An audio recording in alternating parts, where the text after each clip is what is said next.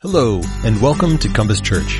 If you have any questions about this message or are interested in learning more, please contact us. We'd love the opportunity to connect. Now, enjoy today's message. This morning we're continuing in our study of being engaged, or engaging people, loving people, interacting with people. When we think about engagement, we're thinking about the third step in our vision statement. We believe we should be surrendered to God in our relationship with God. We should be connected with one another as a community together, pouring our lives into one another, sharing life together so that we grow, and then finally proclaiming the Word. That is sharing the good news, sharing the gospel with those around us.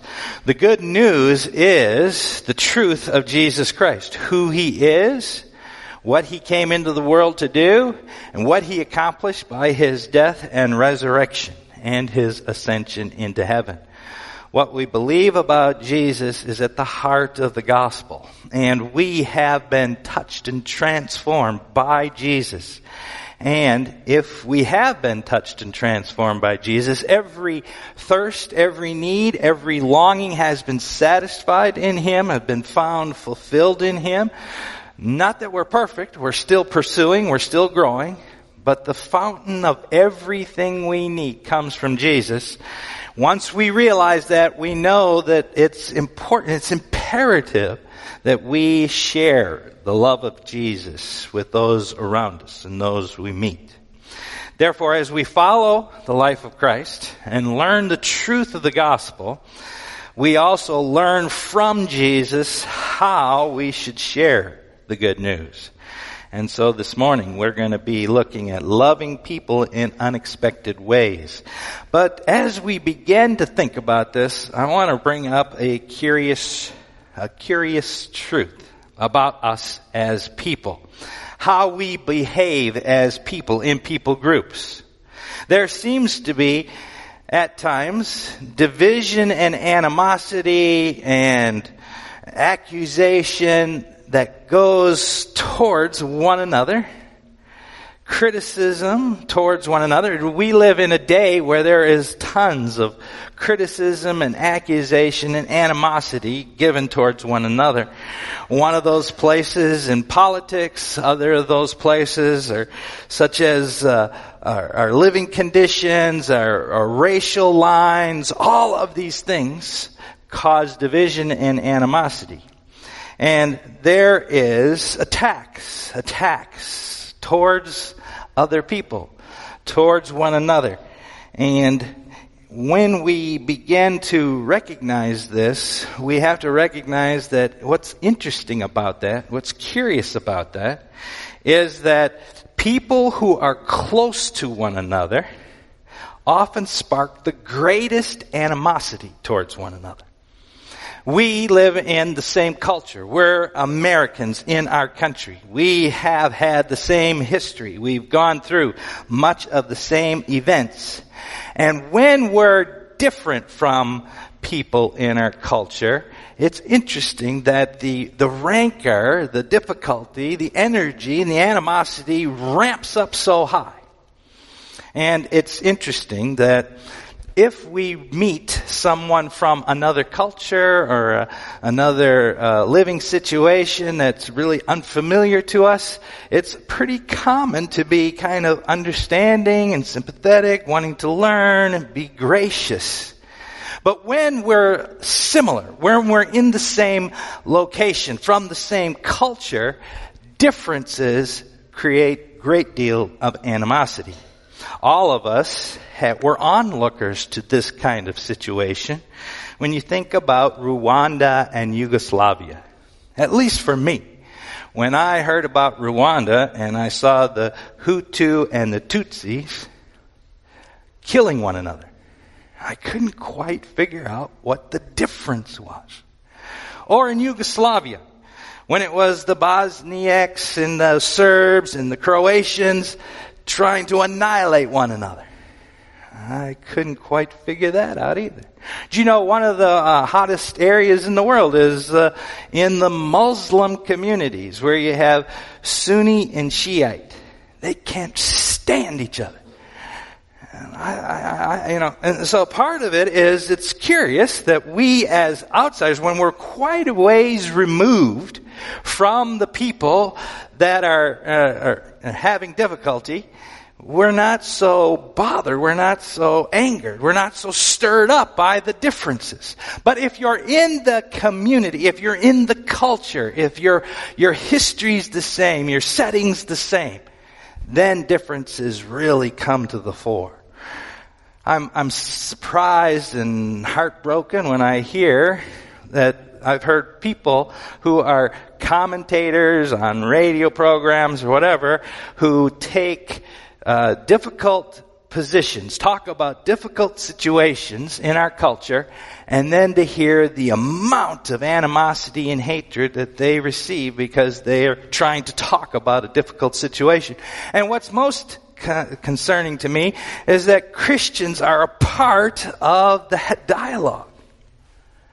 And I think, well, what's going on? And why are we as Christians characterized that way in our culture? One of the reasons is that when we're similar, when we're close, it sparks greater animosity. And I'm here to say that we should rethink that. One of the challenges for us in our culture is that we have a culture that came from a Judeo-Christian ethic in large part, and that a lot of those ideas are changing and shifting. And sometimes Christian authors or preachers talk about, well, we should be thinking about the fact that the Jews were translated, picked up out of their land and brought into Babylon. If we were to look at the Bible and find a story that kind of helps us in this situation, think of the Jews being placed in Babylon. Remember, they were foreigners, they were pilgrims, there was no real expectation or understanding that the Babylonians would show regard or respect towards their religion. They had to hunker down, and they were definitely foreigners. But that's really not our picture. Our picture is that we're more similar to everybody here. I would say that a better picture is the animosity between the Jewish people in Judea and the Samaritans. The Samaritans were a people group who lived to the north of Judah. They lived there, and they are kind of called the 10 tribes to the north. The Assyrians took them over in 722 BC, but then they repopulated that area, and they sent the Jews back there, but they also sent people from all different lands back there, and they intermarried and everything. But those people still were religious. They still held to some of the same history, the same tradition, the same culture as the Judean people, the Jews to the north, to the south, but they were different. And there's that same culture, same background, and greater animosity. And so the Jews around Jerusalem and Judea, they thought of the Samaritans as half-breeds. They degraded them as much as they could. They thought even having contact or conversation with a Samaritan would make you unclean. And sometimes I think for us, in our day, in our world, we have to learn some lessons from this situation. And we have to first, priority number one, follow the example of Jesus. And there's a very similar situation. The Jews and the Samaritans, the animosity. But what did Jesus do in that setting? So let's turn our attention to John chapter 4. I want to read, it's a fairly big section, but I want to read this account. This account, we won't be able to cover everything that we should grab from this story. It's one of the richest stories in the life of Jesus that kind of gives us instruction about how to engage with people who are different from us, people who are around us, and people who need to hear the good news of the gospel, people whom we need to love. And so as we read this, we'll look at some ideas, but I hope that you read it again and again and ponder this great text. John chapter 4, I'm going to read 1 through 26.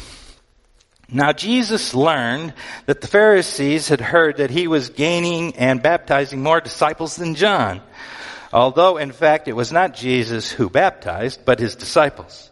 So he left Judea and went back once more to Galilee. So he's leaving Judea and going to Galilee. And here's the situation. Judea is down here to the south, where Jerusalem is. Then there's Samaria, and then there's Galilee. Almost in a straight line. So Jesus left Judea and is going to Galilee, and Samaria is in between.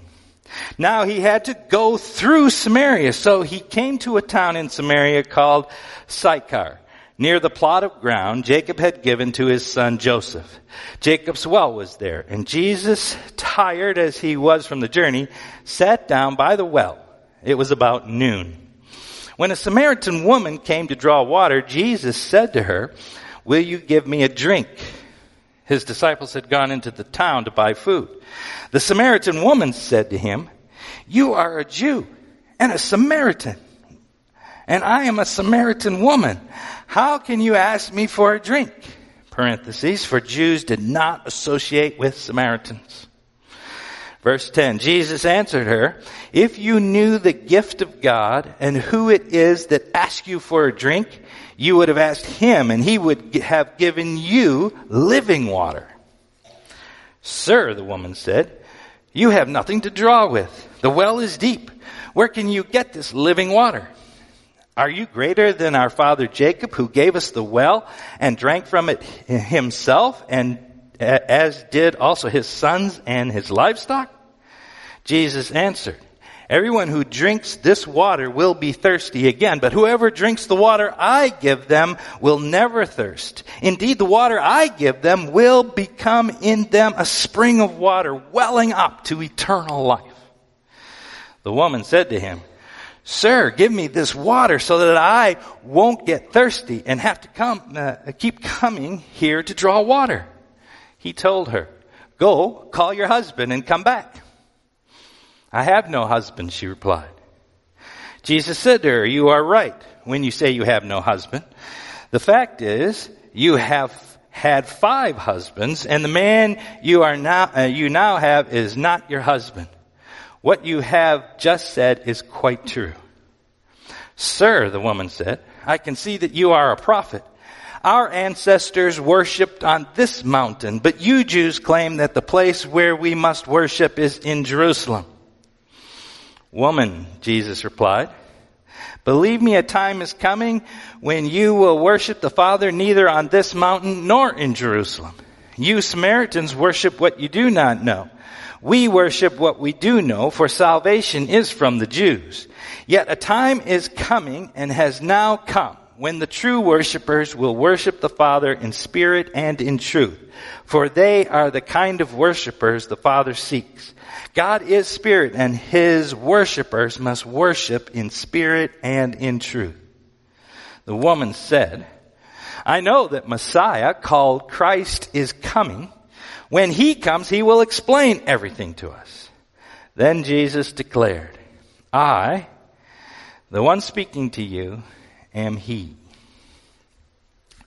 This is a powerful passage of Scripture because we are brought into the dialogue of Jesus with someone who's an unbeliever.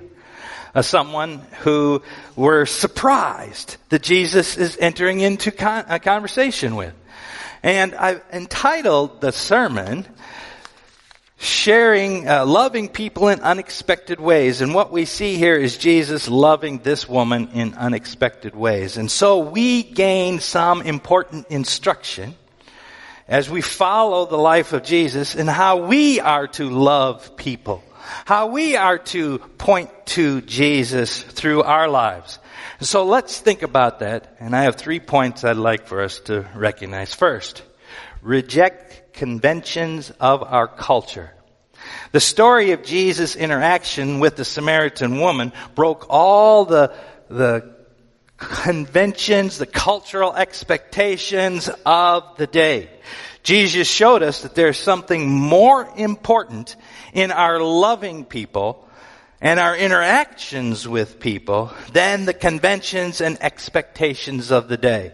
This is one of those places where I think we oftentimes get caught up in the culture around us. There is something more important in our communication and conversation with people around us than what political party, what kind of persuasions you are. There is the need to walk past those conventions and enter into people's lives. First, we should begin noticing that Jesus broke the convention of going through Samaria. So back in verse 4, now he had to go through Samaria. That's not exactly the truth. What this is telling us is that Jesus determined to go through Samaria. He made it his plan and his intention. But the usual course of events, Jews leaving Judea, and then Samaria, and then Galilee. When they're going to Galilee, Jews leaving Judea would travel west, then travel north, and then travel east to get into Galilee, so that they would not have to walk through Samaria. Because walking through Samaria or having any interaction with Samaritans or having any kind of bartering, purchasing is going to make you unclean. They were half-breeds. And there was hatred and animosity towards them. But Jesus broke those conventions and intentionally went into Samaria. Intentionally went there to have a conversation with a Samaritan woman. So one of the things that we must learn from Jesus is that we must be willing to break those kinds of conventional boundaries. Next, we note that Jesus has a conversation with the woman.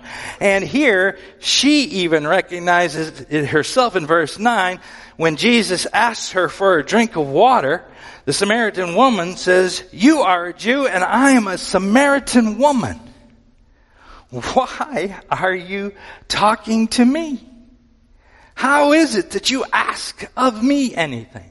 Jesus breaks the conventions because it was conventional wisdom that you don't talk to a woman, first of all, at the well, and specifically you don't talk to a Samaritan. But here, Jesus ignores all those things. Why? Because there's something more important than those conventions. Add to this, if you look a little later in the passage, when Jesus has this discussion, and I think what's so marvelous about this discussion is that Jesus is kind of demonstrating that he wants to get to the heart of the person. He wants to know the person. And Jesus has some expertise, maybe better than we do. But if we will be students of the people around us, we can learn how to talk into people's lives. And Jesus models that for us. But Jesus has this discussion about her husband. Go get your husband. And she says, "I don't have a husband." And he says, "Yeah, you're right. You've had 5 husbands and now the man you're with is not your husband." And what does she do? She realizes that this conversation is kind of getting personal. Maybe we should talk about some religious debates. Well, you people say, that we should worship in Jerusalem, and we, the Samaritans, say we worship on Mount Gerizim. What do you think about that? Let's talk about something a little more generic. And Jesus continues to show that what he wants to communicate to her is more important than these conventional debates. He wants to bypass those things and go to the heart. And he says some wonderful things about worship. He says, just so you know, there's coming a day when worshiping in Jerusalem or worshiping at Mount Gerizim will be a moot point. It will mean nothing. Because Jesus himself is bringing in a new day of worship, and a worship that will be in spirit and in truth. That means engendered and energized by the Spirit of God and according to the truth of Jesus Christ. And that's what will be essential. Not your location, not your mountain, not your city, but is it engendered by the Spirit, and is it according to the truth that Jesus is bringing? These are more important things than the conventional arguments. We as believers who are following Jesus must be able to make a difference and understand what's essential and what's not. And we as believers, believing in Jesus, must know that what He is, who He is, what we communicate about Him is super important. It is the message of the gospel. And don't let these things, conventions, stop us or hinder us. Second, we must make contact with people through human needs. The encounter of Jesus and the woman at the well tells us about how to make contact with people, how to connect with people. We are human beings. We all have needs. We all have desires, and Jesus was thirsty. The woman came to the well because she was thirsty, because she needed water. Jesus was willing to see that his thirst and her need for water was a commonality. It was a way to connect with her. And when we think about our human interactions, when we think about the people that we meet, we must realize that God has given us human characteristics. We're human beings. Therefore, just like every human being in the world, we have needs for food, for water, for clothing, for shelter. That's why Jesus would often tie deep spiritual truths to the basics of life. I am the bread of life. I am the living water. So what we see here is that Jesus makes connection with people. He doesn't make separation. He doesn't stand away from people. He enters into their world. And he does it with these kind of basic physical needs, but also beyond that, we can make connection with people according to more spiritual needs or personality needs, such as a need for love, a need for respect, a need for dignity, a need for honor. Drawing water from the well was such a big part of the Samaritan woman's life, and Jesus had the need for water, that it brought about a connection. And for us, we might not be going to a well, and we might not be needing to draw water, but there are needs and connections we can make with people. And we should intentionally look for God to open those opportunities, those doors for us to make connection with people. I think of Matt Thiessen, who came here and was talking about how they're using the Jesus movie in Campus Crew around the world. And what were they doing? It's very similar to this story in John chapter 4. They would go to remote places and remote tribes, and they had the movie translated into a language that they could speak, and then they would send in people who could dig wells. And they were drinking in the villages and the tribes dirty water that they were getting from the local river that had all kinds of stuff in it. And they would send in these people, and they would dig a well and make fresh, clean water for the whole city. And then they would invite them all to come and watch the movie telling the story of Jesus. It's a perfect illustration of what kind of connection with needs that we as people of the gospel should be doing. Now, we might not run into people that don't have clean water. And that's why I mentioned maybe the other kinds of needs, love and dignity and honor and respect. We can connect with people on those ways and in those areas of life. There is a story that I like to tell you, and if I could tell it quickly, I'll try to tell it quickly. It's a story that Tony Campolo tells about an experience that he had in his life. He went to a conference in Hawaii, and because of jet lag, he couldn't sleep. And so at 2 o'clock in the morning, at 2:30, he went and was walking around the town looking for a place to get some food because he was kind of hungry. He was wide awake. He goes into this donut shop. Well, they closed off all the booths, so all they have is a counter with 9 stools on it.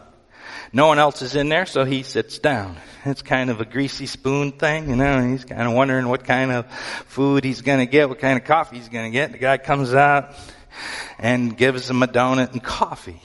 And he's sitting there maybe 10 minutes, and all of a sudden, a whole group of ladies, prostitutes, come in. And they're coming in to get donuts and coffee, and there's just the booths. And he's sitting there, and they all line up right next to him at the booth, at the counter. He was kind of thinking, well, no, I should probably try to get out of here. I don't know what's going on. And so then right next to him is this one lady, and she says, hey, you know what? Tomorrow is my birthday. I'm going to be 39 years old. The lady on the other side of Tony says, so what do you want us to do? Throw you a birthday party, get you some presents, get a cake, and sing happy birthday to you? She says, no, I'm not saying that. I was just saying that it's my birthday. I've never had a birthday party.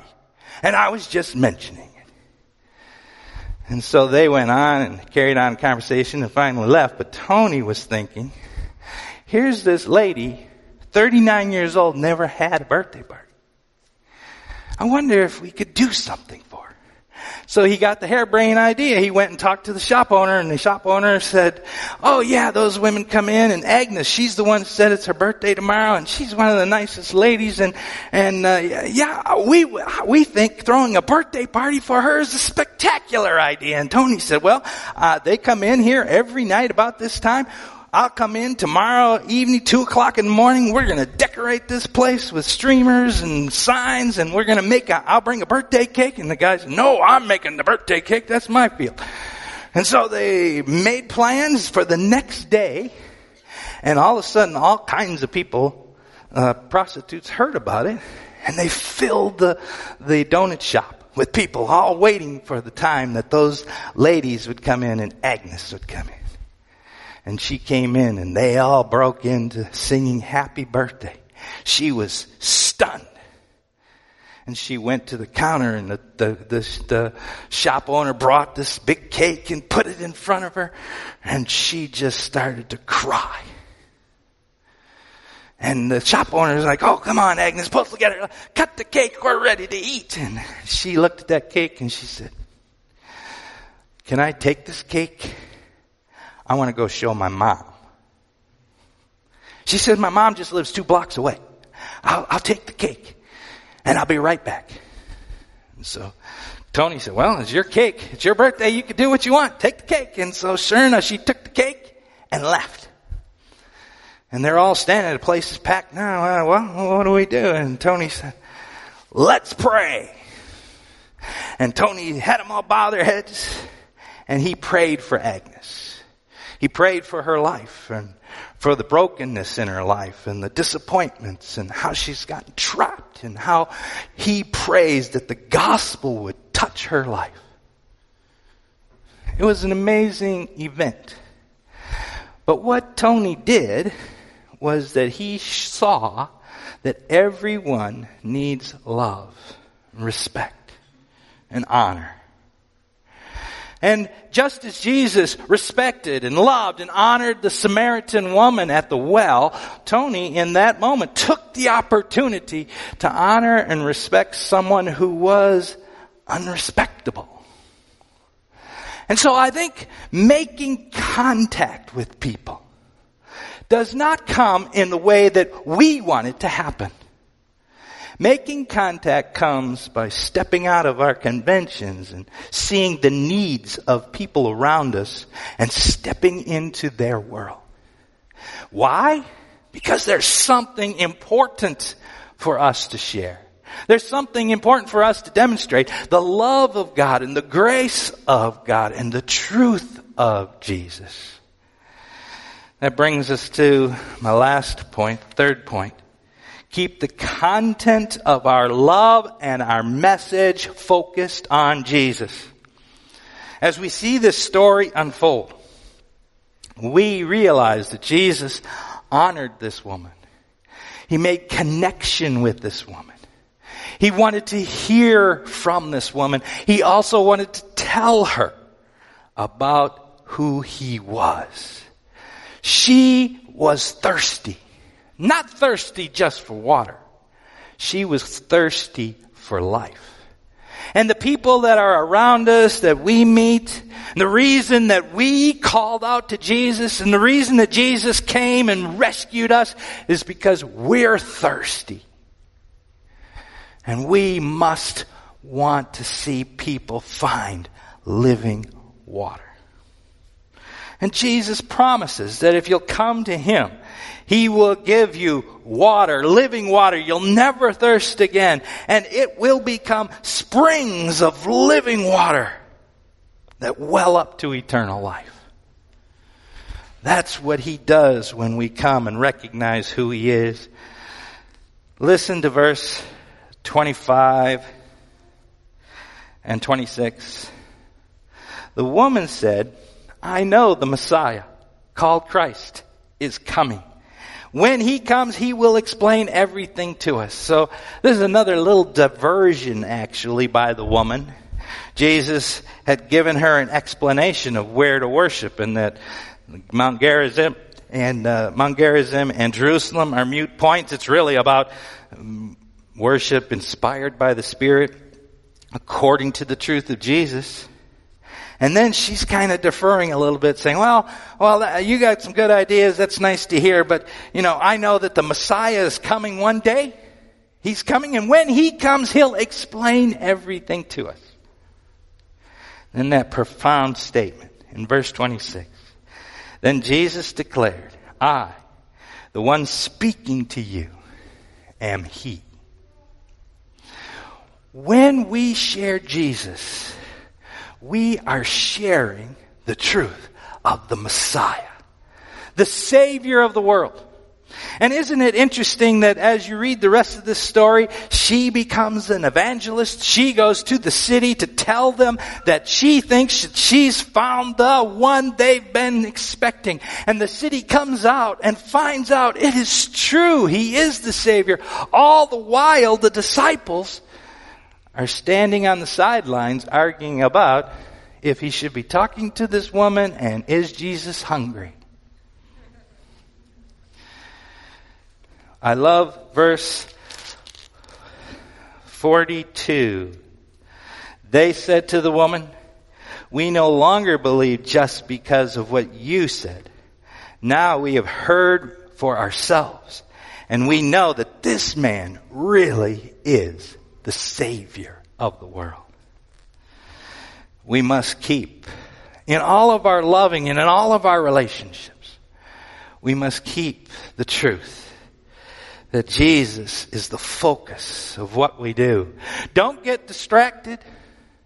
Maintain fidelity to the truth that Jesus is living water. The gospel is powerful. We don't need to hide it in fear, for it will change the hearts of rejectors. We don't need to live in isolation because the gospel will expand our family. And what a joy that is. And we don't need to live in defeat because our Savior has overcome the world. Therefore, let us engage with those around us in unexpected ways by rejecting conventions, making connections through the needs of us as people, and keeping the content of our love and our message focused on Jesus. Let's pray together. Lord, we thank you for this encounter that teaches us so much about the truth of the gospel and who you are and how you offer life and real life to us as broken people, needy people, to the people we know who are broken and needy. Lord, you come as the Savior of the world. You come to offer life, and you offer that life through us, your people, who have been changed and made new by your grace. Lord, our prayer is that we would be engaged in this awesome ministry. In Jesus' name, amen.